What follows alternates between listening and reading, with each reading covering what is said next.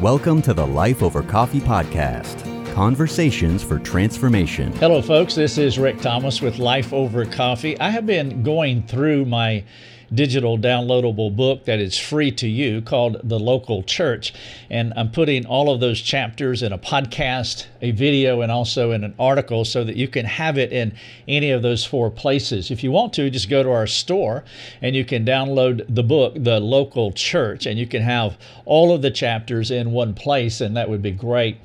If you want, you can listen to the chapters individually in podcast format, or you can watch all the videos, and of course they are in articles too. So you pick which of those four or all of those. By the way, if you do go to our store, make sure that you get all of our books in our store.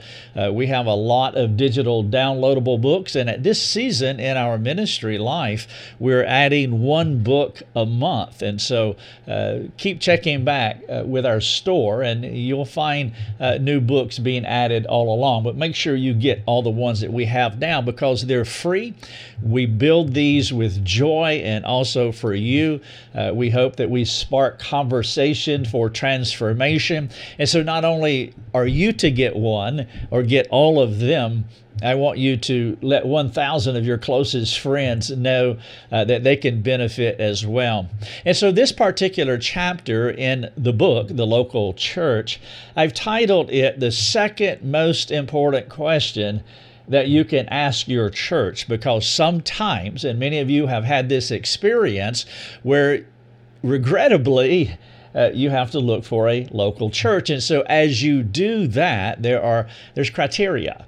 There are things that we are looking for. And over the past couple of episodes, I'm trying to deal with those things. And in the previous episode, the previous chapter in the book, I talked about the most important question when looking for a local church, and that concerns the gospel.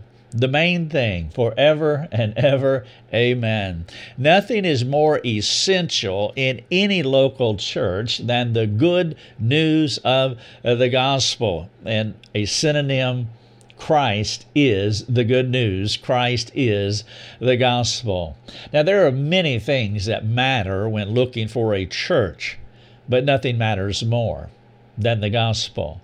There has to be a prioritization of the things that we're looking for. And that's why I am taking time to deliberate and to articulate so that we have our minds situated properly as we look for a local church, and we have this sequence in order.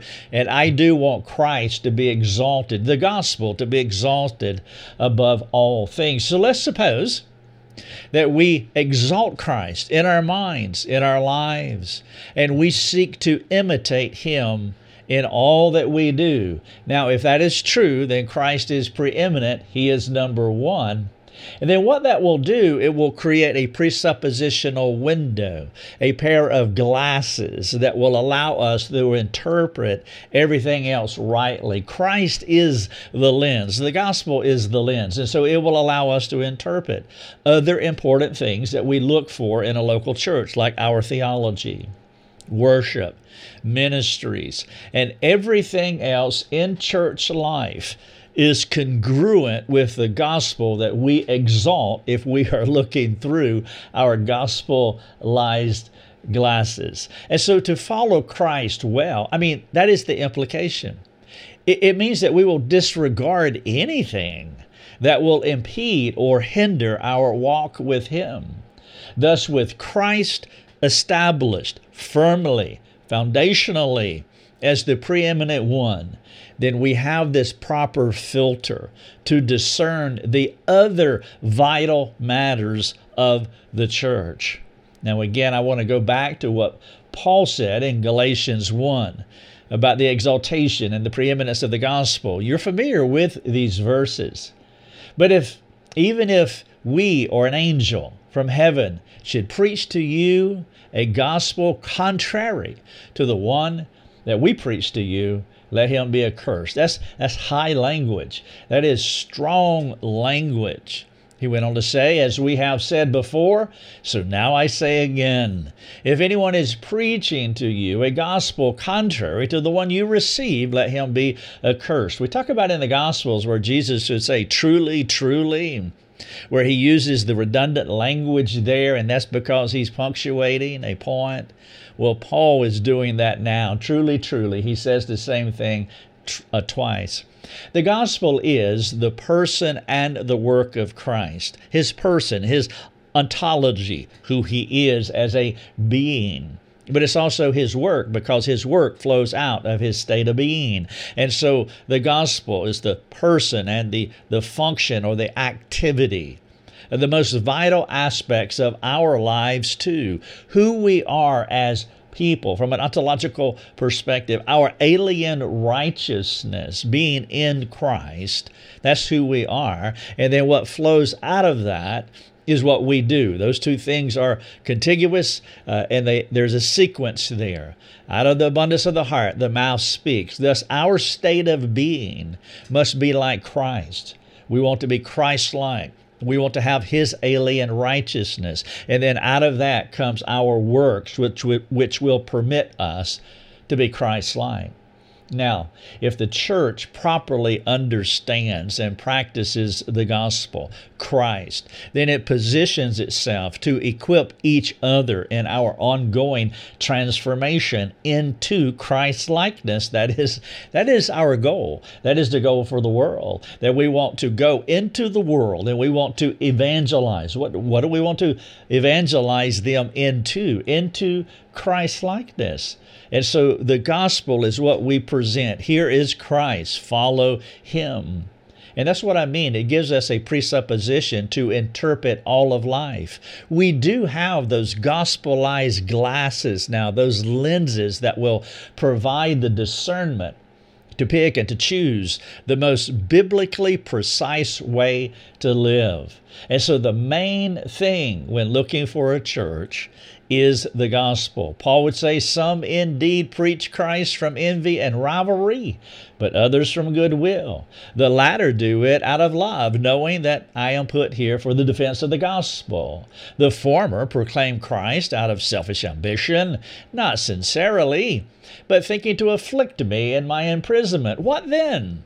Only that in every way, whether in pretense or in truth, Christ is proclaimed, and in that I rejoice.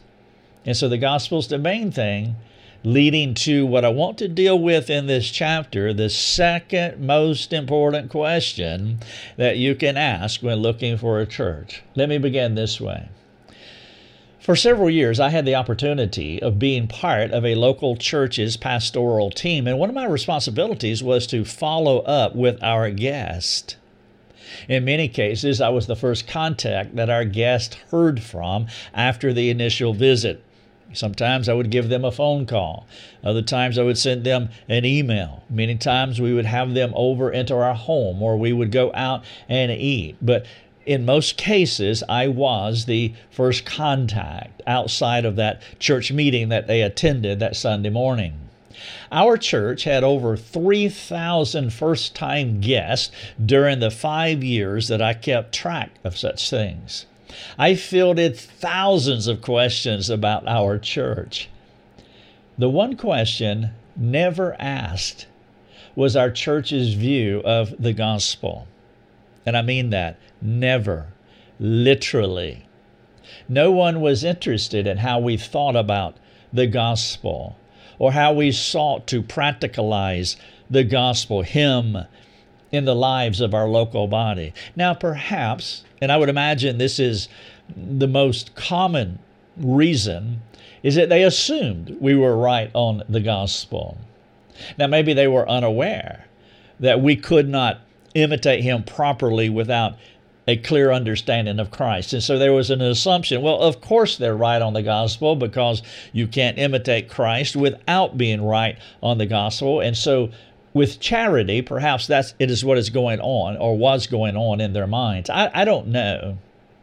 But what I do know is the things that were most important to them were almost always tertiary matters. Questions like, tell me about the children's ministry. That was like number one, like the first thing that they would ask. What kind of music do you have? What other ministries do you offer? Now, all of these queries are important. I'm not throwing them under the bus, but they don't rank that high on the list of most certainly do not come close to the importance of the gospel. Now, sometimes our newcomers would inquire about the second most crucial question when looking for the church, and that is the church's theology. Now, maybe they assume that we were right on the gospel, that we exalt Christ, that He is preeminent, that He is the most important thing. He is the person that we are evolving or transforming into. And so if that is true, then, okay, tell me about your theology that actually makes that happen. You see, the gospel and theology, the first and second most important questions that you'll ask when looking for our church, they're like 1A and 1B. And I wouldn't even say 1 and 2 because those things are so contiguous to each other. It's like a coin, and you can't have the coin without both sides. But heads is definitely the gospel, and theology would be tails in this illustration. They are two inseparable parts of a whole that determine the kind of church that you belong to. Christ is the elevated example that we worship. He is the pattern that our life imitates. And it's our theology that brings Him into perfect view. With Christ lifted and our theology informing how we think about Him, we're in the best place to practically live Him out in our communities. Now, some people could haggle over this and say, well, theology has to be first because that will help us to understand Christ better. That's fine. I'm not going to argue too much about that position. But I just don't like putting Christ in any other role or any other place, in any other stratification except for number one. But obviously theology has to be contiguous to number one because it's our theology that will inform us how to be Christ-like. And so it informs us how to think about Him. And as it does, then we're in the best place to practically live Him out in our communities. And so there's not a lot here to argue about as long as we understand the symmetry between 1A and 1B.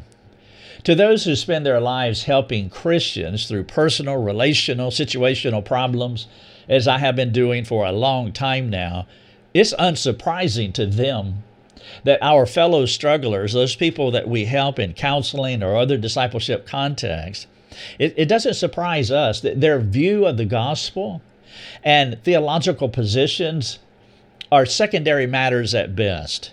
People who struggle the most do not have a high view of the gospel and do not have sound theology that continues to keep that high view in front of them. These folks who struggle the most tend toward pragmatism.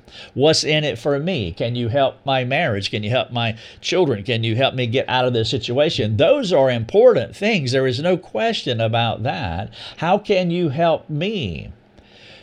But this is what I want to say. There is a clear correlation between a person's views of the gospel and theology and how they practically live their Christian lives. Without clarity about the person and work of Jesus Christ and sound theology that brings that clarity, you cannot live a sound, practical Christian life. And so it's like, I want this, but it's not important to me about the gospel and theology. Well, guess what? You cannot have that. Theology implies the primary doctrines of the faith, and there are many, like bibliology, the study of the Bible, theology proper, the study of God, Christology, the study of Christ, pneumatology, the study of the Spirit, anthropology, the study of humanity, soteriology, the study of salvation, hamartiology, the study of sin, ecclesiology, the study of the church. It goes on and on. But that is theology, these doctrinal categories that we want to learn about, grow into, mature, understand, and that will help us to continue to elevate Christ as our exalted head. Now, perhaps a few questions will help you to evaluate where you stand regarding your theology. You see, everyone has a theological understanding. Everyone is theological. Every human who's ever lived is theological. Everyone has a view and a practice of God in their lives. Satan has a theology. His theology is, in a nutshell, he adamantly rejects God. Your church reveals its theology about their mastery of God's Word. How they master God's Word will reveal to you their theology. God's Word is the primary source material to build a theological framework. They shape your thoughts about theology. They influence how you apply theology to your life and to your world. I mean, outside of your family, the local church is the most essential theological shaping influence in any Christian's life in the long term. Obviously, you can go to a Bible college, you can go to a seminary, you can go to other universities and spend a season learning theology. You can take our mastermind program, which I recommend for many of you. And part of our mastermind program is going through the corpus of systematic theology. And so you can spend a season learning a lot about theology, but in the long run, it is in the context of the local church, making it the second most essential place for theological shaping. Now, in this article here, the second most important question that you can ask as far as looking for a church, I have here an infographic. We call it our theological pyramid. I didn't create it. It comes from different places, and you can find some version of this in a lot of places. But I would encourage you, if you have the time, in the book, The Local Church, that you can download from our store, or you can go to this article here, the second most important question you can ask your church. You can look at this theological pyramid. I'm not going to go through it here for time's sake, but you can have it. It's a free infographic for you, and it will assist in understanding the structure and the process for living a gospel-centered life. And so those questions about preferences that I asked earlier, what about the music, children's ministry, other ministries? I have preferences about my local church's music, children's ministry, other ministries, because I care about our church's values and their practices. I care how they will care for my family. As I said, I'm not throwing these secondary preferences under the bus. I'm putting them in a sequential order. And you care too.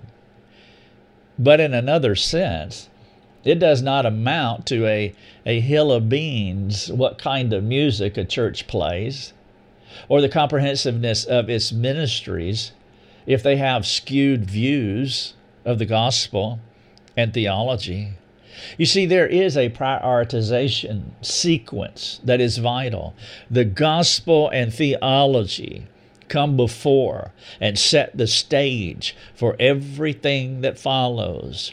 If the church is not right on the gospel, it won't be right on its theology, because they will not have gospelized way of viewing these things. And whatever else it may provide, it will fall woefully short of God's Word. I have listened to Roman Catholic music that is hands down better than some of the music that I hear in Baptist churches that I have attended.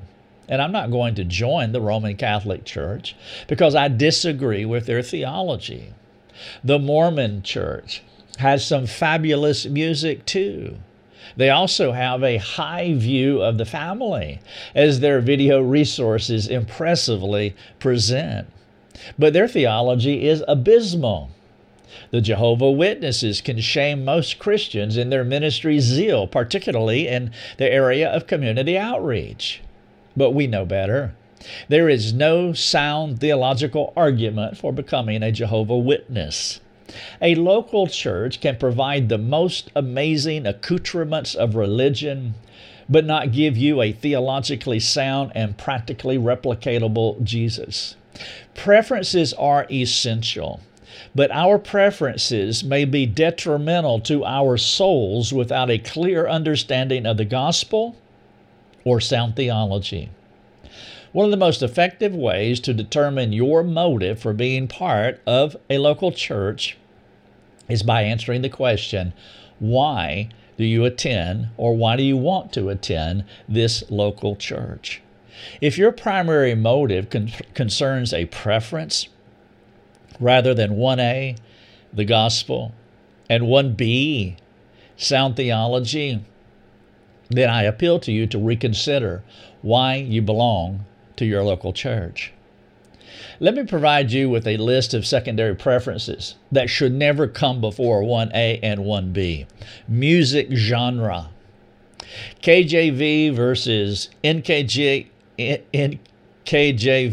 versus ESV versus NASB, etc. The Bible wars. The Bible's the literal translations of the Bible.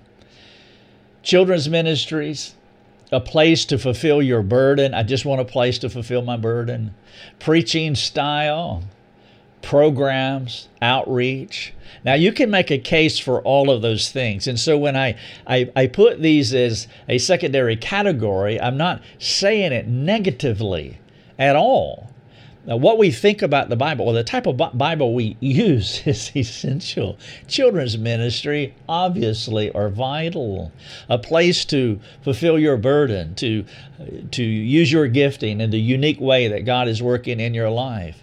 Preaching style, or more specifically, expositional preaching, certain programs, outreach, evangelism, all of those things are important. And so this is not an either-or argument that I'm making. But you could nearly do all of those things in a secular organization or a church with awful theology and a zero understanding of the gospel, but what do you have? Without a high and lifted up gospel informed by sound theology, you're in a local church that will not give you what you need. Now, as I share this with you, I could hear rightfully some people, well, many people, they can say, well, I can't find one. And I get that.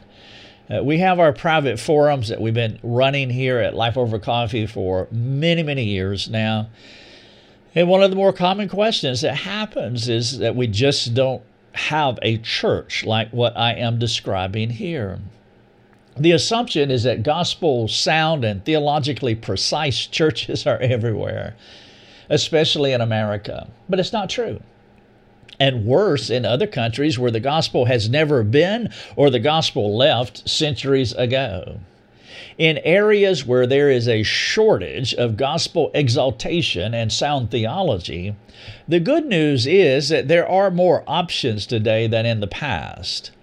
They are not as preferable, but God will not forsake you, even if you cannot gather as a local assembly, a local church. In most places worldwide, the internet access puts you seconds away from pastors and churches who are doing it the right way.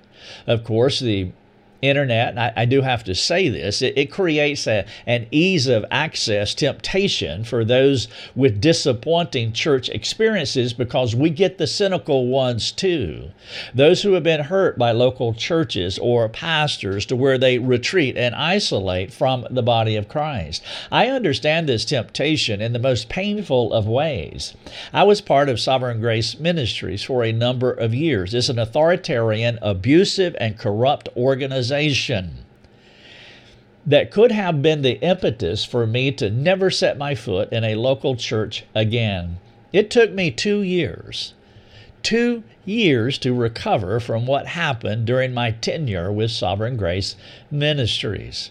However, we had a church option in our community during that time, and we took that church option. I did not even consider that I would not belong to a local church, even though I was significantly damaged by being part of this organization.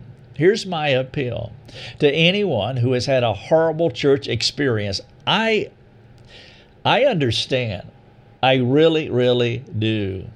And my appeal is not to let what happened to you sour your view of God's church.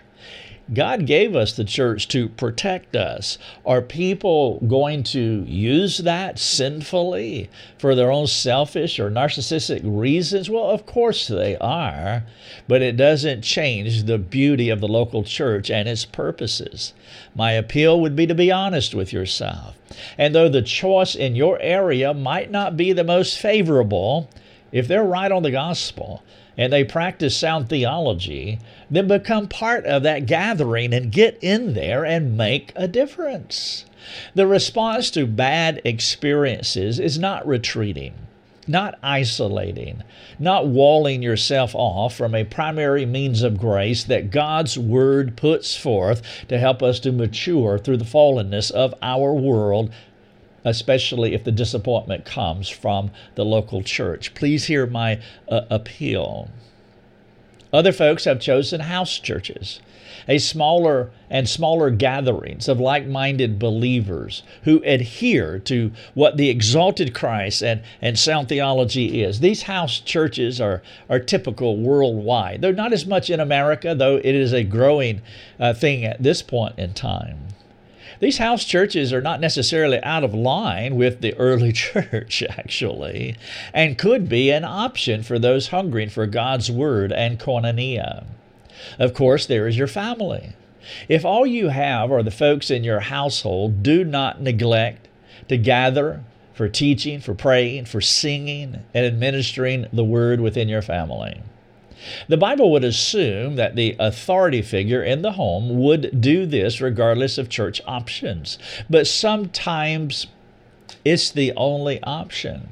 As we saw during the pandemic, the suicide rate and psychological complications spiked because folks isolated from each other. Isolation is one of the worst forms of punishment, and no Christian should crave isolation over the community, no matter how small that community may be.